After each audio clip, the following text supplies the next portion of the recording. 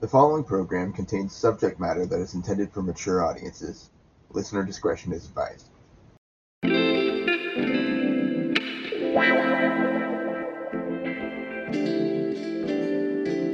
Welcome to IDD Get to Know Me, a mental health podcast where nothing is off the table. Wait, what does IDD mean? IDD stands for Intellectual and Developmental Disabilities. You will hear from us, people with IDD, and experts on topics that are important to us and our mental health. I'm your host, Victor. And I'm Daniel.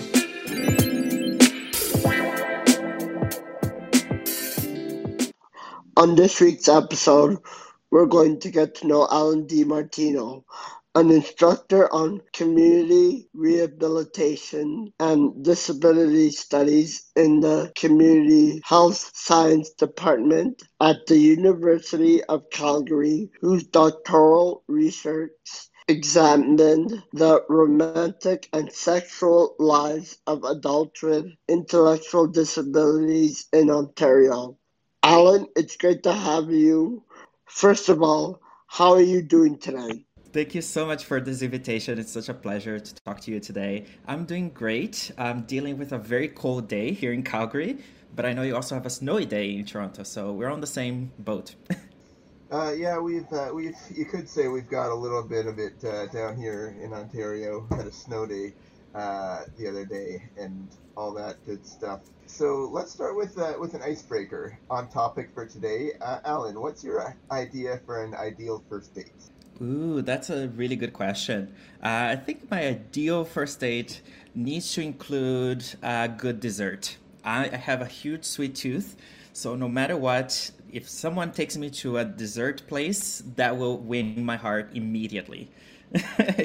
That to me is the trick. It's true what they say. The way to a man's heart is through his stomach.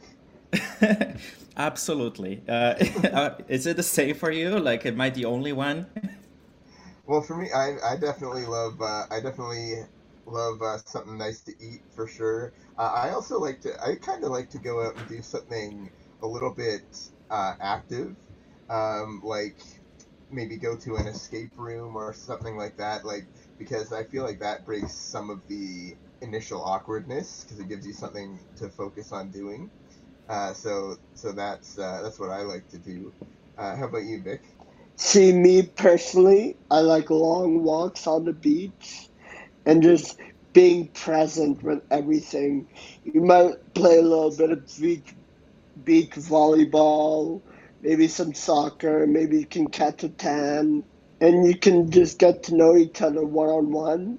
And you have the distraction of the ocean, you have the distraction of the beautiful stars in the sky or the sunset, and you could just say, wow, we really did it. This was a great date. And then maybe we can go on for a little bike ride. Um, Maybe we can go out and get something sweet to eat. That'll be the perfect date. That sounds like a Awesome. fantastic date. Especially the first 2 minutes is the most awkward, right? Yeah, yeah, exactly. Exactly, what do you do for a living?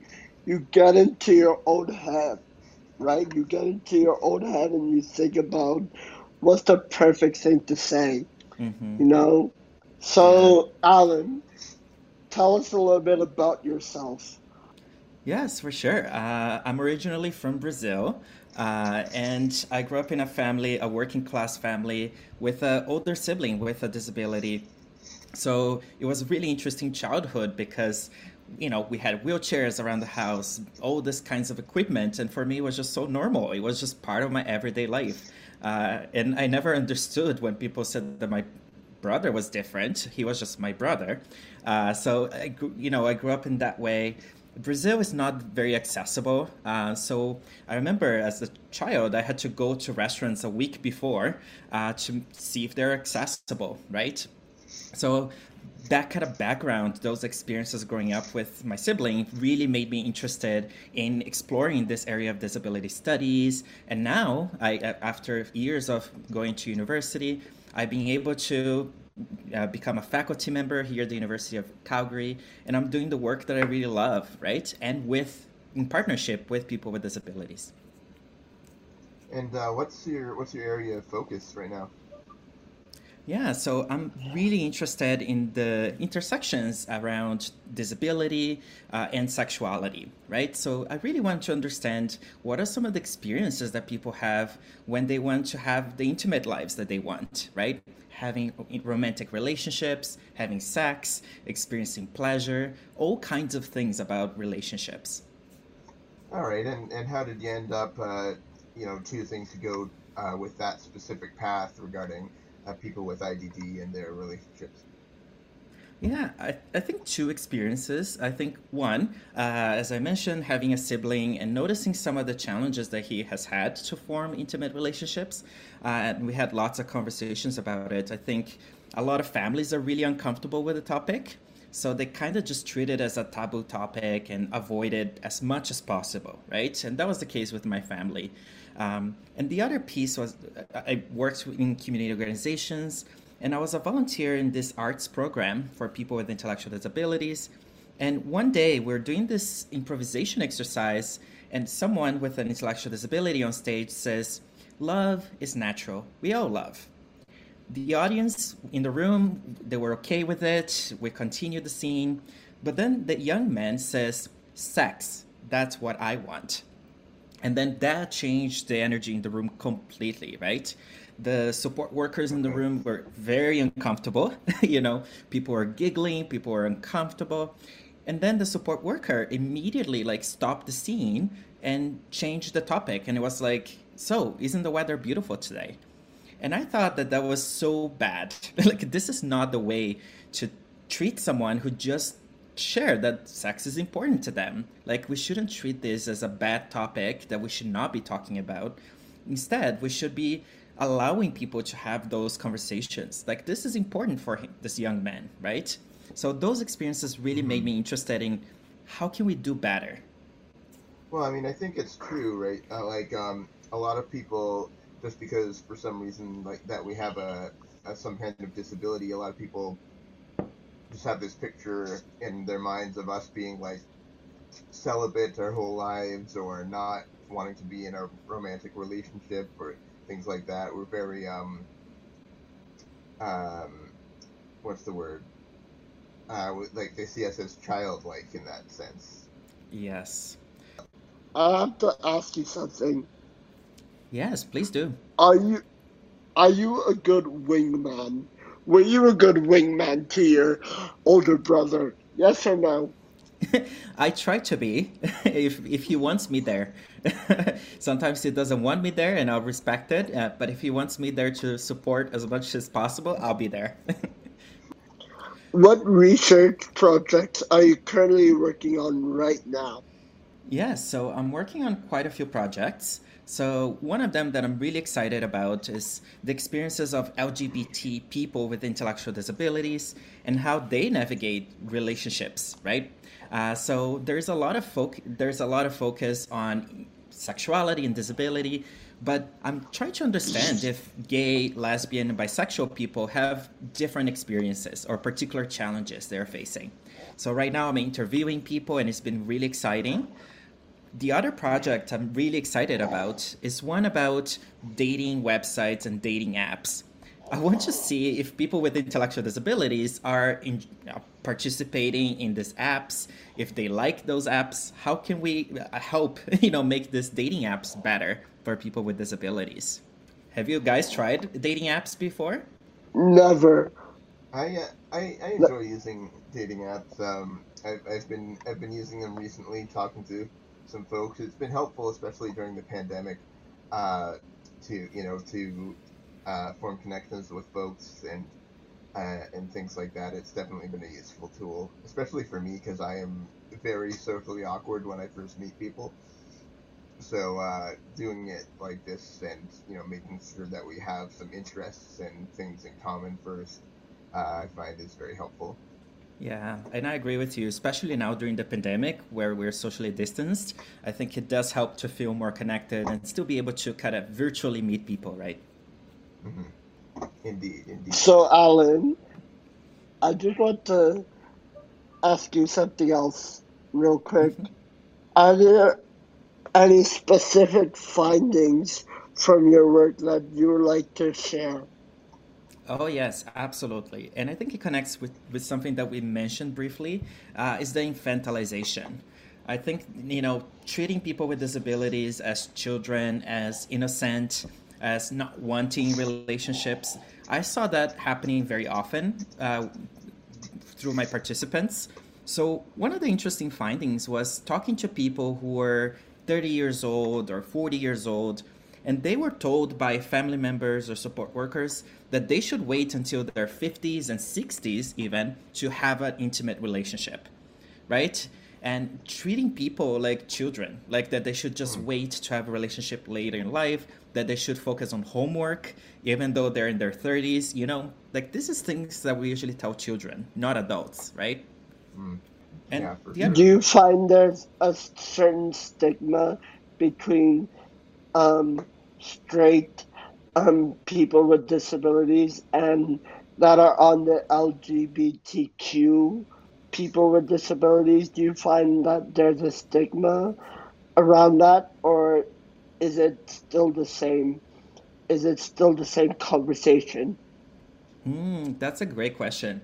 So, what I've been seeing in my interviews so far and the work I've done in the past is that there is a disconnect. So, folks with disabilities who also are LGBT, they tell me very often that when they go to disability spaces, people are not thinking about gay, lesbian identities.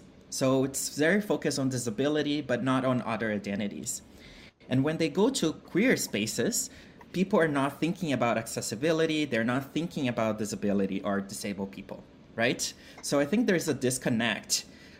We need to find ways to connect different communities more. That's the challenge, I think. It's very sure. That's very true. Hmm. Um, and I guess I'm just wondering, do you have any interesting specific stories from your work that you'd be able to share?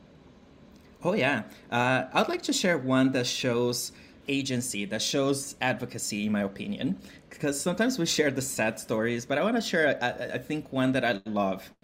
So, one time I talked to a couple. They both have intellectual disabilities, and they really like to, sexually play with other couples. But the way they go about it is usually through computer and messaging. But they notice that if people would notice their spelling was not very good or their grammar was not very good, and they would see that they have a disability. So one way around it that they found to avoid that rejection is that they go to the neighbor and they show the messages to the neighbor, and the neighbor checks the spelling, checks the grammar before they send to other couples. I mean, that to me is fantastic. It shows like creativity. It shows a way that they still have the experiences that they want to have. Another experience that I found really interesting, it's a trans person in the community with an intellectual disability. This person is even creating dating websites and dating posters for other people who are interested in having relationships but have no supports. Like, how cool is that, right? Like, this person is taking like the role of like selecting a picture for the person, writing their profile, and really trying to support others with disabilities. So to me, these are amazing stories that show how people with disabilities themselves are trying to make a difference, right? I would agree Exactly, definitely. exactly. Can you tell us a bit about why it's so important to do research regarding people with IDD and their relationships? Yes. First of all, because it's a human right. It's a human right that everyone is entitled to, including people with disabilities, and we need to acknowledge that and respect that. So for me, doing this work is extremely important. Um, Also, because I think that people in the community, very often, they do want to have relationships. It might look differently, but each person has their own understanding of what their romantic life should look like. But everyone should have what they want. I think that's the important piece here. Thirdly, I just think that we need to be less uncomfortable with talking about sexuality. I cannot tell you, when I started doing this work in disability and sexuality, I talked to different organizations, service providers. Some of them actually hang up on me on the phone, as soon as I mentioned the word sexuality. Or some service providers told me that this topic is not relevant, or this should not be priority, or that this is not as important as education or employment. And one of the things that I always tell people is that all these parts of life are important, right? Like, it's great to have employment, it's important to go to school, but it's also important to have the intimate life that you want, right? It may include other people or not, but people should also have that opportunity. I think sexuality is also important and relevant and should not be a taboo topic. Definitely agreed. Definitely agreed. And what are some of the barriers that you think that people with IDD uniquely face when they're dating? Quite a few, unfortunately. So when we look at the experiences on the ground, I still see a lot of barriers in place. For example, lack of sex education and sex information, right? People who got excluded from sexuality education in school automatically just because they have a disability. Or even cases of people who got misinformation, right? Bad information about sexuality and their rights. I remember one young man who I talked to, and he was so shocked when I told him that he has the right to get married if he wants, because people around him have told him that he had to wait until his 40s to be allowed to get married, right? Wow. So some people in the community are still getting misinformation. The second piece too, I think, is the control, right? For some people, they still cannot make decisions about their everyday lives. I spoke with people, for example, who were not allowed to bring people to their group homes, right? To spend the night or to have sex with or make out. People who cannot see their boyfriends or girlfriends, at days during the week. They only see each other during day programs. And I also spoke with people, for example, who cannot even lock the doors of their bedrooms, right? So they don't have privacy to be able to meet someone or, have that relationship. Even I remember one particular gentleman who told me about a curfew. Like, he had to be back by the group home by 8 p.m., right? That was the time he had to be back, and then the doors would be locked. And one day he actually got locked out because he went on a date. Now, if I ask you guys, right, most dates and most things related to sexuality happens late at night, like they don't happen during the day. So curfews are really a barrier here for a lot of people, right? So these are some of the issues that I see coming up very often. So let me tell you something. How do you resolve those issues between people with special needs? How do you educate not people with special needs, but the support workers? How do you educate them? Do you put them in a room? Do you talk with them, with the person with the special needs? How do you educate people about what relationship is and how it's supposed to be? Yeah, great question. So I think there is conversations with different people that need to happen, right? So for example, with family members, I think family members, they have a lot of concerns about the safety, right, of their loved ones with disabilities. And I think that's very reasonable. We need to make sure that everyone is safe and being able to have these relationships and experiences in a safe way. What I tell parents, though, is that unless we give people with disabilities good information about sexuality, they're not going to be able to protect themselves, right? Being able to be in safe situations and engage in sexuality in a safe way, it requires having real information. So not talking about sexuality is not a good choice. That's what I usually tell the parents, at least.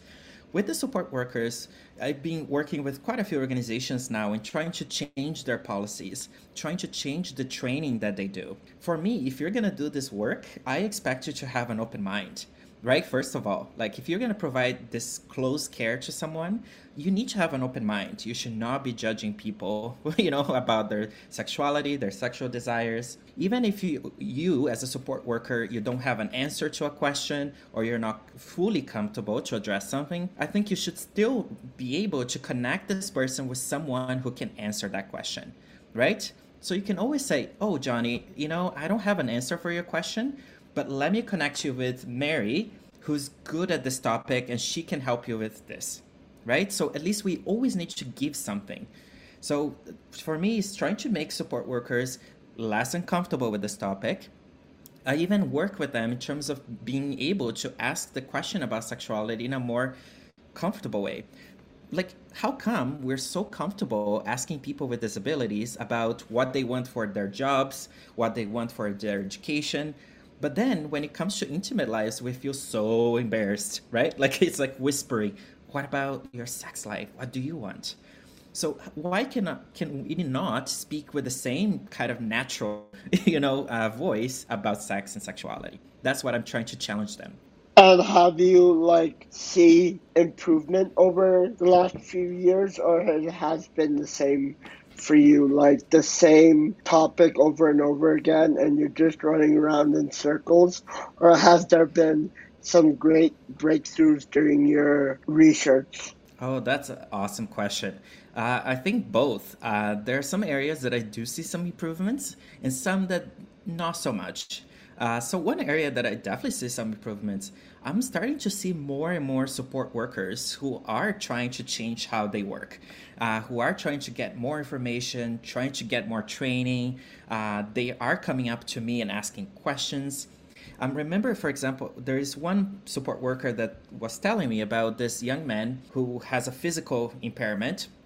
And he really wanted to take a dick pic, right? Like this, dick pics are so common now that we have online, right? Dating, this young man wanted to send the dick pic to someone, and he couldn't do it himself. So the staff members are in the house, mobilized and created this whole machine almost that allow him to do it himself, right? They organized it, put the phone, and then they left the room. He took the pictures he wanted, and then they came back and helped him get, back together and dressed. So, I mean, to me, that is an example of people going above and beyond, right, to support people that they're working with. I see some organizations stepping up to the plate. I see family members trying to do better. So those are good things. On the other side of it, right, I still see some things that are continuing. For example, it's very hard for people with disabilities to become parents, right, to form their own families, to have kids. A lot of funding, for example, are connected to individuals only, and if you marry someone, you might lose your benefits, or your benefits might decrease in some parts of Canada. So there's a lot of ways that we're still discouraging people with disabilities from getting married, right? And living together. Like that's another challenge. I've spoke with couples that have been together for quite a few years, and yet they cannot live together in the same house, right? Because group homes tend to be sometimes gender segregated, and it's really hard to arrange that kind of living together. So there's still some challenges that remain. What's a good piece of advice that you would share for people with IDD who are looking to date and have a romantic relationship, given some of the issues that you've mentioned? I would rely on, the resources that are coming out from people with disabilities. So there are books, there are comic books that I've seen, YouTube videos now of people sharing their own experiences of learning about their sexualities. So there is some things there that I think are very helpful. There are also community organizations that are doing really good work and creating material that is more accessible for people, material that is not judgmental, material that gives you the facts, right? That is not, giving you misinformation.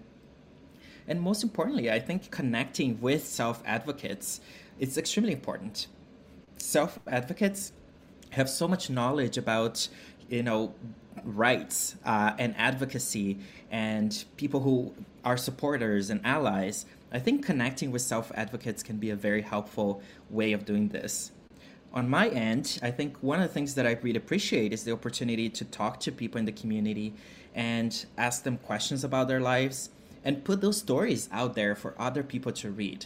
It's really satisfying to me when I'm able to challenge someone's perspective, right? Someone who always thought, wow, people with disabilities don't have sex. No, no, people do have sex. They do have relationships. They have desires just like anyone else. So I do appreciate the opportunities to help put some of those stories out there, stories that are silenced sometimes. One more question to ask you. How do you deal with the heartbreak of people? Like, people obviously break up, right? Mm-hmm. How do you have to, like, counsel people about what heartbreak is and how to overcome heartbreak, or not really?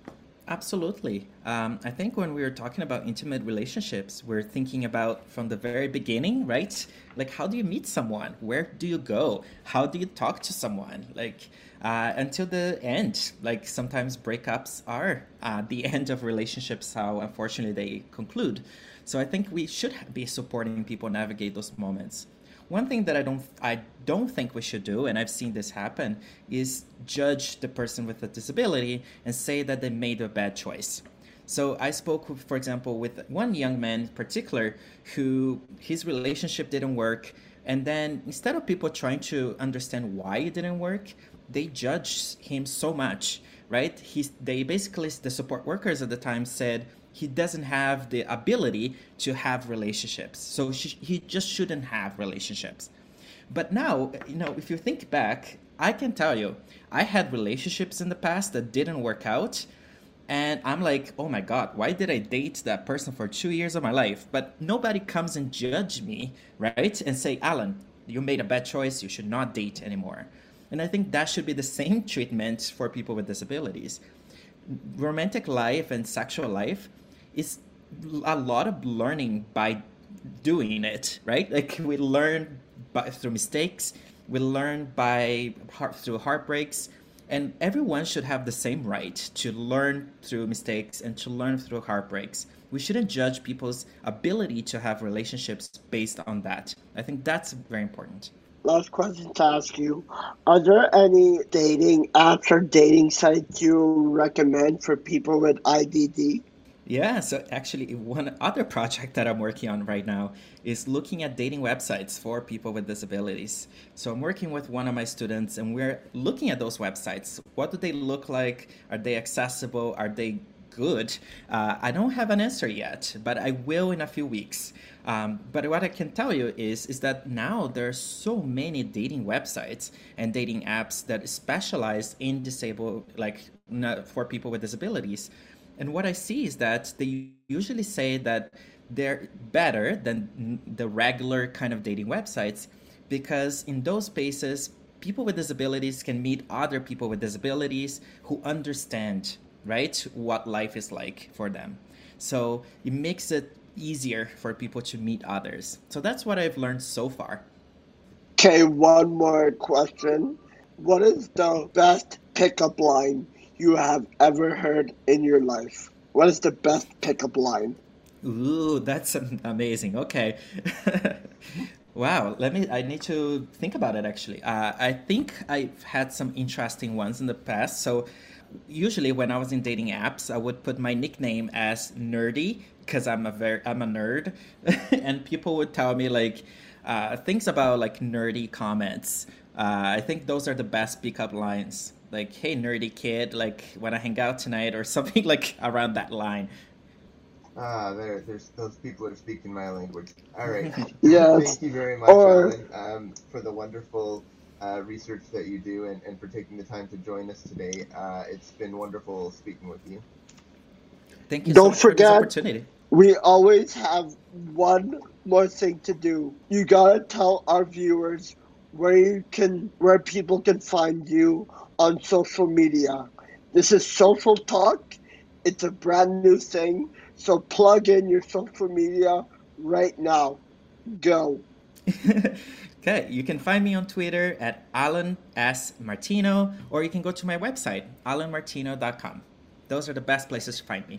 So if you need a personal wingman, or if you need like a dating coach, Alan DiMartino is your guy. Thank you very much.